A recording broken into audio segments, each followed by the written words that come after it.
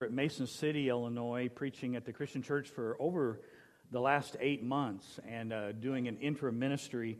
And I actually get to give a special announcement this morning. You're going to be one of the first ones to hear this. But the Mason City Church has just hired me as their lead minister. I'm still going to teach at Lincoln. I'm going to be a bivocational minister. I'm going to be a full-time missions prof. But I'm going to be a pastor. And I really, really appreciate your prayers. Julie and I hope to move soon as we can, closer to Mason City. Anybody wants to buy a house, so you can talk to me after service about that.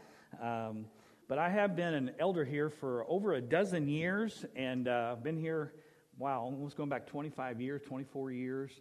And I just want to stop and say before I preach my sermon that I'm proud of this church. When I first came here, this church actually had a reputation of being like a preacher and killer church and kind of toxic and unhealthy a lot of times. And it wasn't fun being an elder for a while. But my last few years of being an elder were awesome. And I think this church is healthy. It's not perfect, but it's healthy. And I'm actually very impressed with what you've done recently. I just want to give you some kudos. Hiring Casey McCormick was amazing. Giving Mark Weber a 2-month sabbatical is amazing. He's going to come back charged up. And I'm just excited for this church. And I really mean that from the bottom of my heart. I also want you to know something else God's been doing in my life recently. It's going to sound a little bit like a commercial. I will get to the sermon. I'm an author now. I finished my first book, and I think this year's year I'm actually going to get it published. I'm writing my second book. I'm doing a weekly blog, and in 2017, I did 52 blogs, one a week. They were short, 500 words. And if you can remember my middle name, you can remember how to get there. It's just michaeledwardnichols.com. You can go to my website and sign up for my weekly blog if you want to follow for me. Okay, commercial's over. Let's do the sermon. Will you bow with me as we pray? Father, would you just help speak to us today through your word? This is a hard truth for our culture today. Help us to hear it and embrace it and obey. In Jesus' name, amen. How many of you watched the Super Bowl recently? Okay, most people did. A great game. I love watching the game, but my favorite part of the Super Bowl was when the game was over. And some of you know what I'm talking about. It was the head coach, Doug Peterson, in front of, and I wrote down the 103.4 million viewers. Think about that for a second. 103.4 million viewers were watching the postgame. And when he was asked a question, and the first thing out of his mouth, I wrote down the quote here, he said, "I can only give the praise to my Lord and Savior, Jesus Christ, for giving me this opportunity." Did you guys catch that? That was amazing, the boldness to be able to talk about Jesus.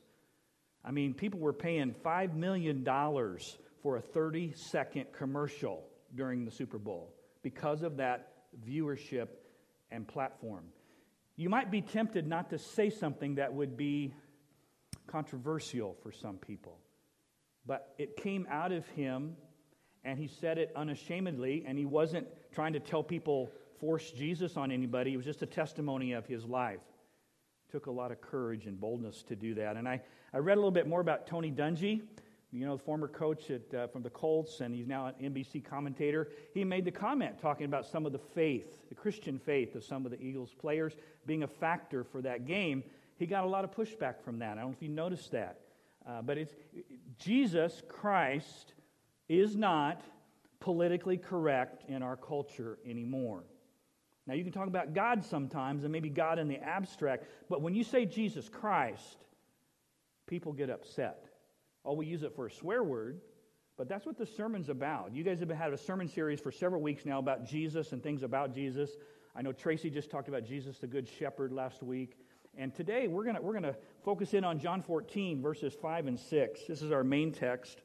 And you know that this was when Jesus had told his disciples, he said, I'm going to go away, guys. I'm going to go away, but I'm going to prepare a place for you. I'll come back. I'm going to come back. And then we pick it up where Thomas had a question in verses 5 and 6. Thomas said, "Lord, we don't know where you're going. So how can we know the way? This is John 14, 5 and 6. And Jesus answered, I am the way, the truth, and the life. No one comes to the Father except through me. Now, you've got some blanks in your bulletin if you want to fill them in. You guys already know what these blanks are. But I really want you to focus on the first word with the three things, and that is the word the. What is that? That's a definite article. And you know what? I think we'd be much more politically correct if we just get our pencils out and maybe change that to an indefinite article. But we can't do that. It's the Word of God.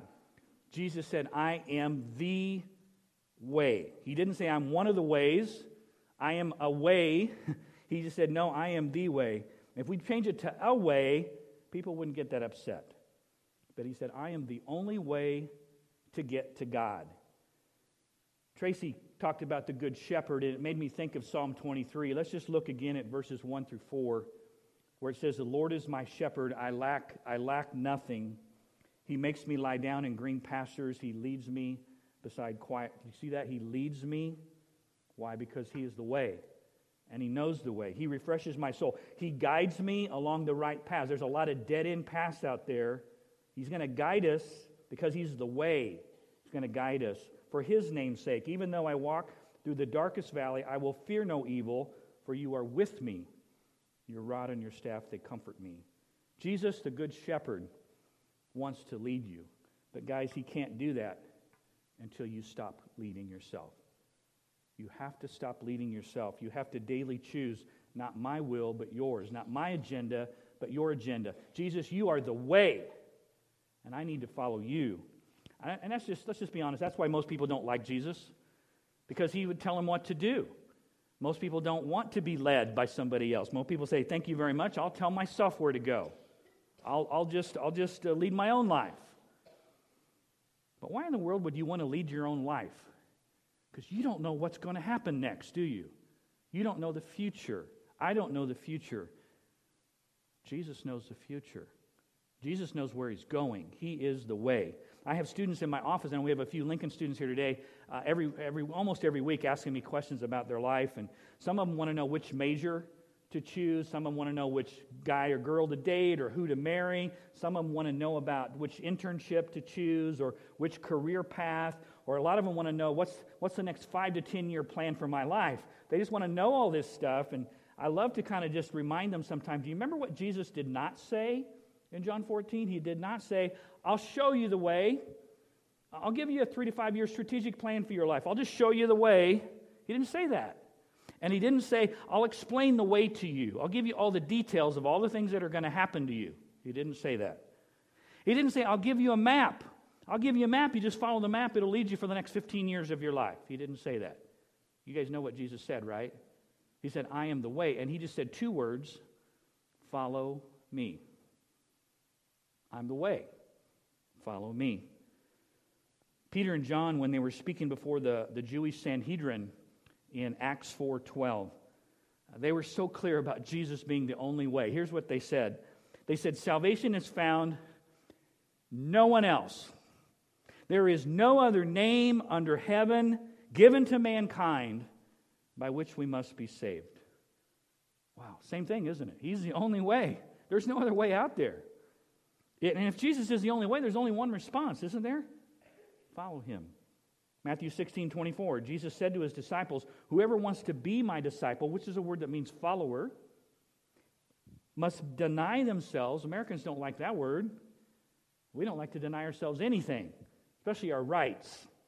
We don't want to deny ourselves. Deny themselves, take up their cross, and follow me. So Jesus is the way. But number 2 is Jesus is the truth, and the definite article is still there. He's not just a truth among a menu of options. He is the truth. He's not just a truth to be considered. He is the truth. And that's the one thing in our postmodern, post-Christian, very tolerant society that we will never tolerate in our culture, at least secular culture, is someone that has an exclusive truth claim.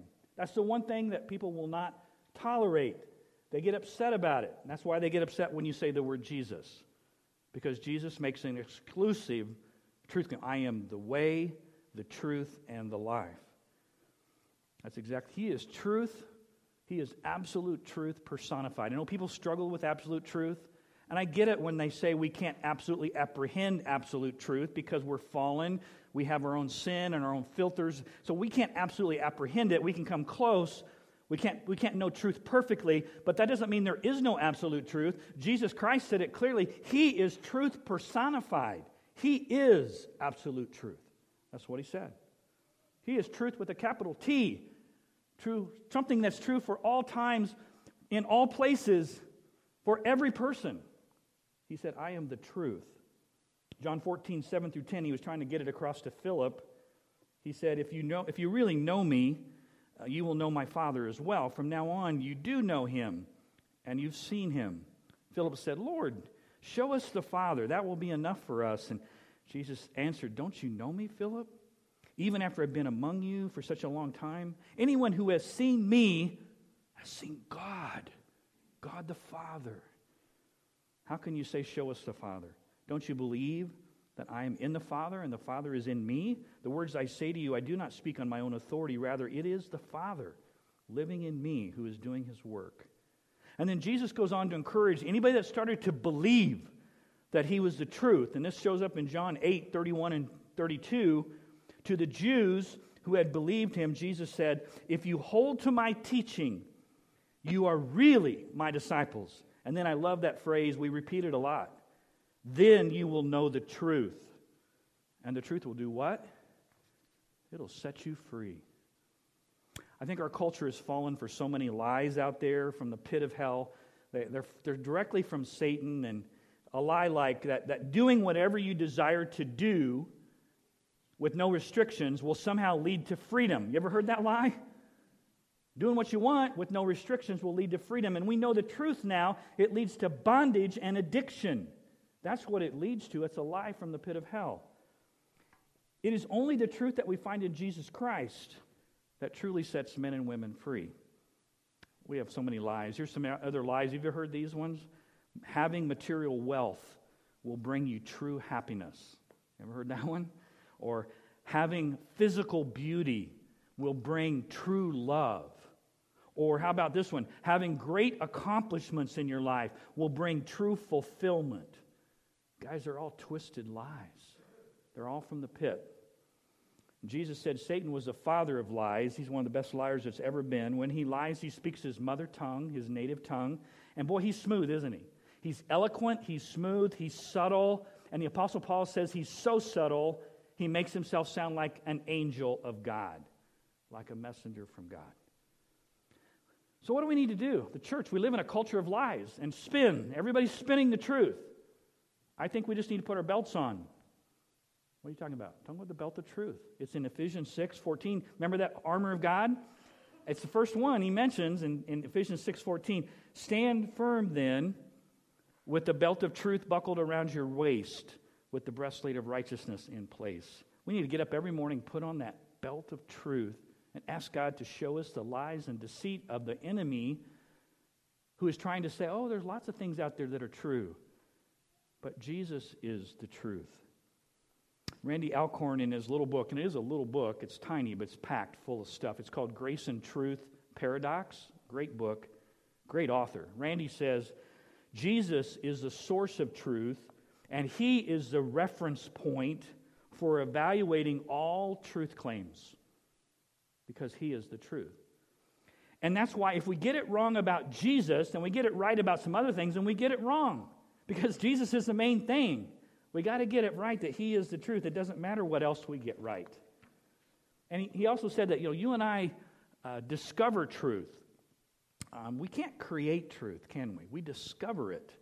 Whatever is true, and whatever is not, for all time, for all people, in all places. And our culture doesn't view it that way. Our culture says, no, truth is something that kind of resides inside of every person, subjectively, and it's subject to revision, according to our growth and our enlightenment. When's the last time you heard a politician say, I evolved on that topic? That's our culture. Oh, I evolved on that. You don't evolve on truth. Truth either is or it isn't. And Scripture views truth as something outside of us. It's not inside of us. It's something which we either believe in or we don't believe in. But we can't change truth. Randy Alcorn writes, truth isn't about our perceptions or our desires. It's about reality with a capital R. A majority of us could sit around and we could agree that, we'd like to have gravity suspended tomorrow. Let's just, vote on it. But our vote would have no impact on reality. And Americans, part of our problem is we embrace democracy, and it's a good form of government. We embrace democratic ideals, but it kind of gives us the illusion sometimes that somehow we should have a voice when it comes to truth. See where that takes us sometimes? But the universe is not a democracy. You know that, right? And sometimes I think we're tempted to think it is. The universe is not a democracy. Truth is not a ballot measure that you vote on. And could Jesus be any clearer than this verse, John 14:6? I am the way, the truth, and the life. No one comes to the Father except through me. I don't know how you messed that one up. How could that be unclear, what he's saying? Now, I'm going to say something. I'll be careful with this. I'm going to say something about somebody you probably like, and I kind of like her too. I'm going to read some comments about Oprah Winfrey. And I think Oprah's a nice lady, but Randy Alcorn says some things, and he shows how dangerous she is as a theologian. He says, probably one of the most influential theologians in America today is Oprah Winfrey. Her spirituality is kind of a hodgepodge of psychology, recovery, and out-of-context scriptures. The Oprah way is church-free. It's build-it-yourself spirituality. All roads lead to heaven. Karma? Sure. Fate? Why not? Reincarnation?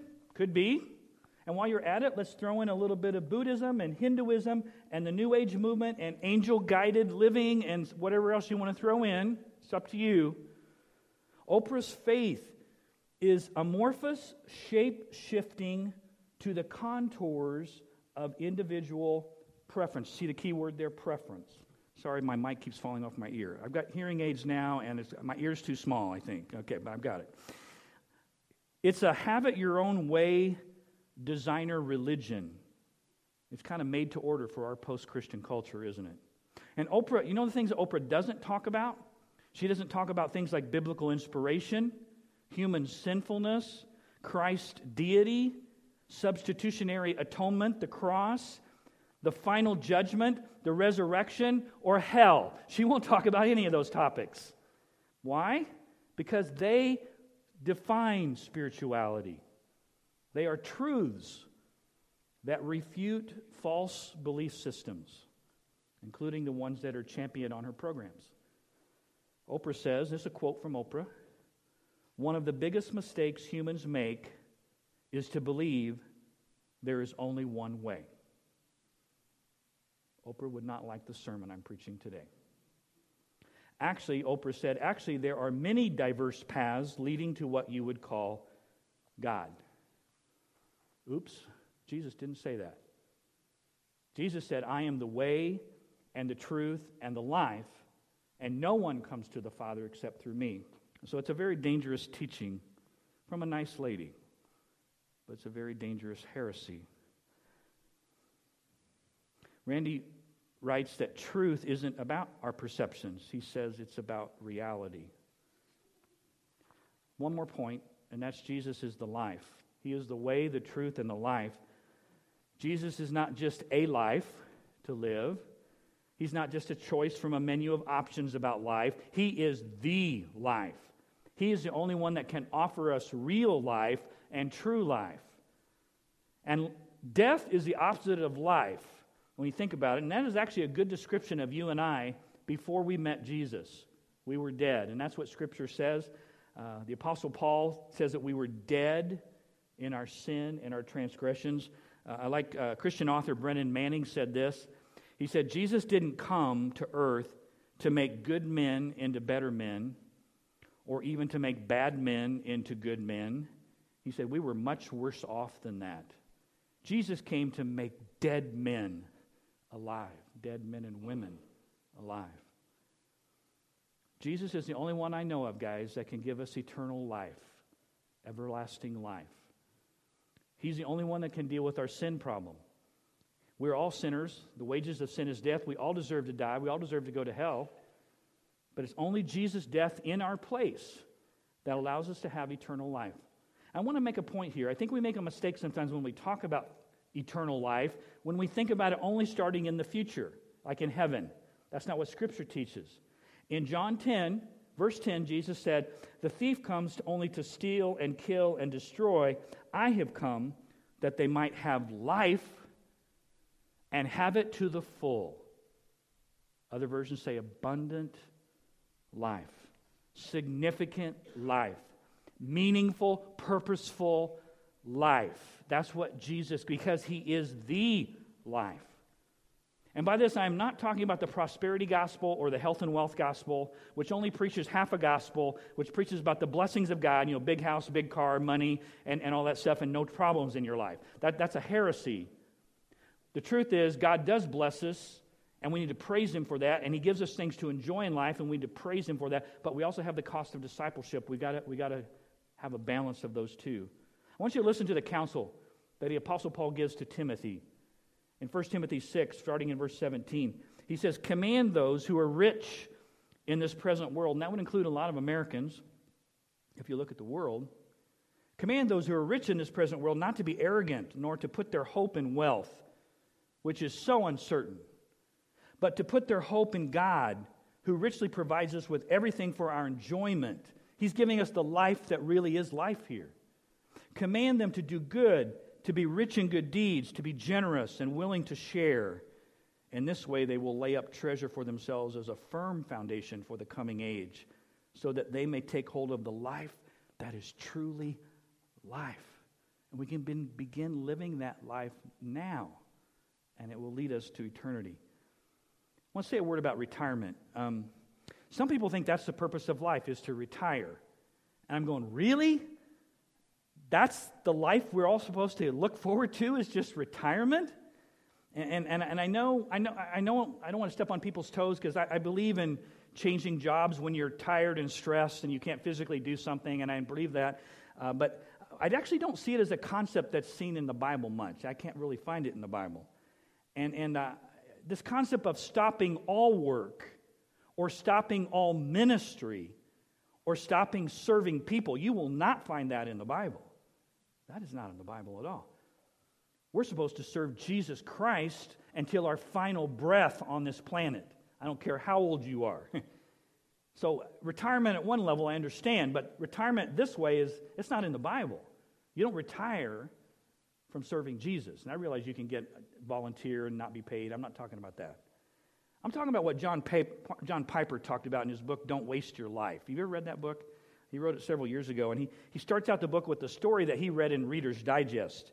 There was this couple who took early retirement. They lived in the Northeast, and he was 59, that's how old I am, and she was 51, and they retired to Punta Gorda, Florida, where they cruised on their 30-foot trawler. They played softball, and they collected seashells. That's pretty much what they did every day. And Piper was asking his readers, he wasn't ripping on this couple, he was saying, now if this couple were believers in Jesus Christ, disciples of Jesus, and he said, picture this couple standing before Christ on the great day of judgment. And they say, "Look, Lord, at my pretty seashells." He said, that's a wasted life. He's not against seashells. What's he saying? He's saying we have all been given this chance to live this life on this planet and to help other people find that life. Our job is to help other people find Jesus, because we don't want them to go to hell. We want them to find Jesus. And I know the tension when we start talking about Jesus, people start shutting us up and pushing back. So we got to get down to something called boldness and courage here in just a second. But what is the real purpose of life?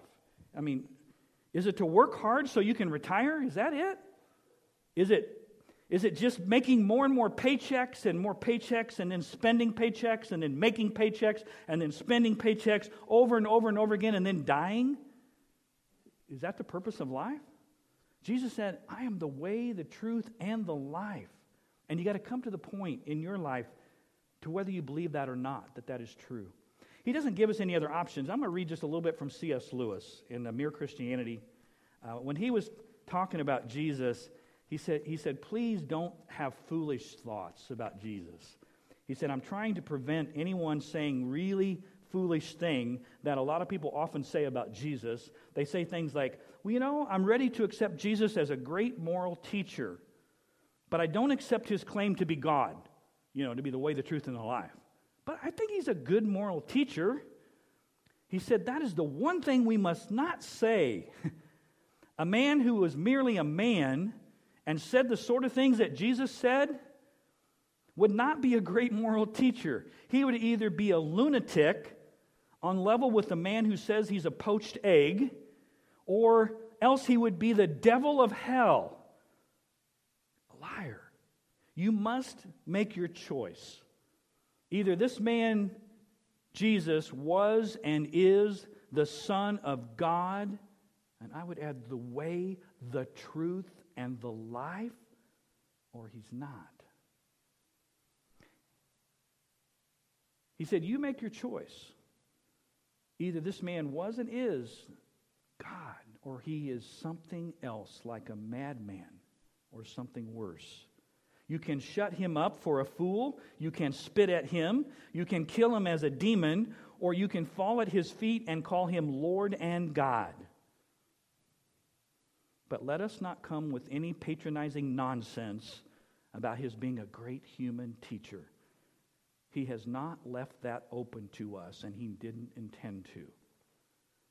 That's why John 14:6 is in the Bible. We just have to decide whether we believe it or not, and whether we have the courage to say that to other people in a culture that doesn't want to even hear his name, except for a curse word. That's where we're living. Acts 4:18-20. I love the spirit of Peter and John. They called them in again to the Sanhedrin. They commanded them not to speak or teach at all in the name of Jesus. But Peter and John replied, which is right in God's eyes, to listen to you or to him? You be the judges. As for us, we cannot help speaking about what we have seen and heard. By the way, that coach, and I don't know Doug Peterson, but that coach at the Super Bowl, he was giving his personal testimony. He wasn't cramming Jesus down anybody's throat. He was just unashamedly saying, Jesus is my Lord and Savior. That's exactly what Peter and John were doing. There weren't 103 million viewers. It was the Sanhedrin, but they were the power people of his day. And they were saying, we can't shut up about Jesus. We can't do that. We can't do that. To live out the truth of John 14:6, we're going to have to become bold, unashamed men and women for Jesus. I want to pause and say something about Micah Wakeman. I was at his funeral in June. I know 2017 was very hard on this church and hard on the family and hard on everybody. It was hard. It was like a roller coaster that week because Sammy just got married that week. Sammy got married and Micah died same week. Killed us. This was a roller coaster. And I went to the funeral, and I just want to give a testimony about Micah. That was one of the purest worship experiences I have ever had in my 59 years at that funeral. I was bawling, I was crying, I was sad, I was hurt like all of you. But I was inspired by that man. And when Ashton said thank you to her daddy, and I was saying thank you to Micah, thank you for giving me an example right here in the Mount Pulaski Christian Church. Somebody I watched every week. I watched him. I knew he wasn't perfect. I was in elders' meetings with him. But you know what I saw in Micah? I saw what I want this sermon to challenge you about. I saw a man who was bold and unashamed about Jesus Christ, his Lord, and it doesn't matter who he was standing in front of, he would say that. But I also remember the Micah that used to get up on the stage during communion, and he hated to speak in front of people, and he would start crying during communion meditation. He was a bold man, but he had a gentle heart. Guys, that's what we need. I'm wearing the wristband that he wore. I had to staple it together this morning. I've been wearing it, it broke, and I'm going to have to get another one off the internet. I have Micah's picture in my day timer. I literally have looked at his picture at least once and multiple times every day since the funeral. And I will continue to do it. Why? Because I want to be like Micah. I want to be like him. And when I saw all the men in this church serving at the funeral, I had one prayer in my heart. I said, God, raise up all the men in Mount Pulaski Christian Church. Every man in this church. Make them like Micah. And I don't mean in personality. I know we're all gifted differently. But I meant in boldness and courage. Make every man in the Mount Pulaski Christian Church into a Micah. That's what I've been praying for you guys. And when I go to Mesa City as their pastor, I'll be still praying for you guys. Same prayer. I want to be like Micah, and I want you. And that's not about Micah, because Micah served Jesus. And Micah would say, like Paul, follow my example as I follow Jesus. It's about Jesus. But he was one of the closest examples I've ever had in my life of a man who loved Jesus with all his heart. And I rededicated my life at that funeral. I want to live for Jesus my whole life until my last breath. I want to live full out. I don't want to be ashamed of Jesus. And guys, this sermon's hard for me, not because I'm talking about Micah. It's because I'm a people pleaser. And a lot of you are like me.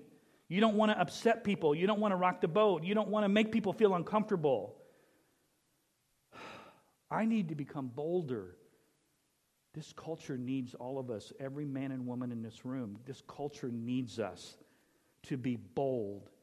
But guys, we've also got to be kind and gentle. I want to take you to 1 Peter 3:15. See if you notice both of them in this passage. 1 Peter 3:15, it says, in your hearts revere Christ as Lord. That coach said, Jesus is my Lord and Savior. In your hearts revere Christ as Lord. Always be prepared to give an answer to anyone who asks you to give the reason for the hope that you have. My favorite quote is, live your life in such a way that it demands an explanation. Isn't that a good quote? Live your life in such a way in front of a watching world so that it demands an explanation. And someone's going to come up to you someday and say, why are you the way you are? Why are you so nice to me? Why don't you cuss like everybody else? Why don't you tell dirty stories like, why don't you look at porn like everybody else? Why are you different? And then you say it's because of Jesus Christ, my Lord and Savior. That's why I'm different. But did you notice? I didn't finish the verse yet. Notice what it says? It says, but do this with gentleness and respect. We need boldness, people that are willing to declare that Jesus is Lord, and we need to live out the Lordship in our lives, but we also need gentleness and kindness. Last night I was reading some of the comments that people made against Tony Dungy. Of course, Tony Dungy had commented that, it was the faith of some of the Eagles players that was a factor in how they played as a team, and he made that comment. He's a strong Christian.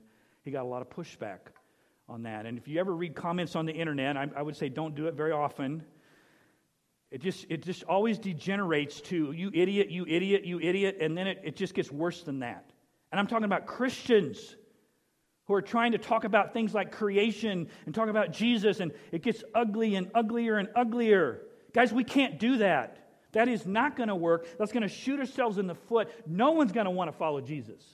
If we can stop the ugliness, we can be unashamed and bold and gentle and kind at the same time. It is possible. Do you believe that? I believe it. I think it's what I saw in Micah. I think it's what I want. Paul said in Romans 1:16, he said, for I am not ashamed of the gospel, for it is the power of God that brings salvation to everyone who believes, first for the Jew, then to the Gentile. Jesus said, I am the way, the truth, and the life. Do you believe that? Are you ashamed to say that? Let's pray. Abba, Father, would you please make all of us into bold believers with a gentle Spirit. We ask in Jesus' name. Amen.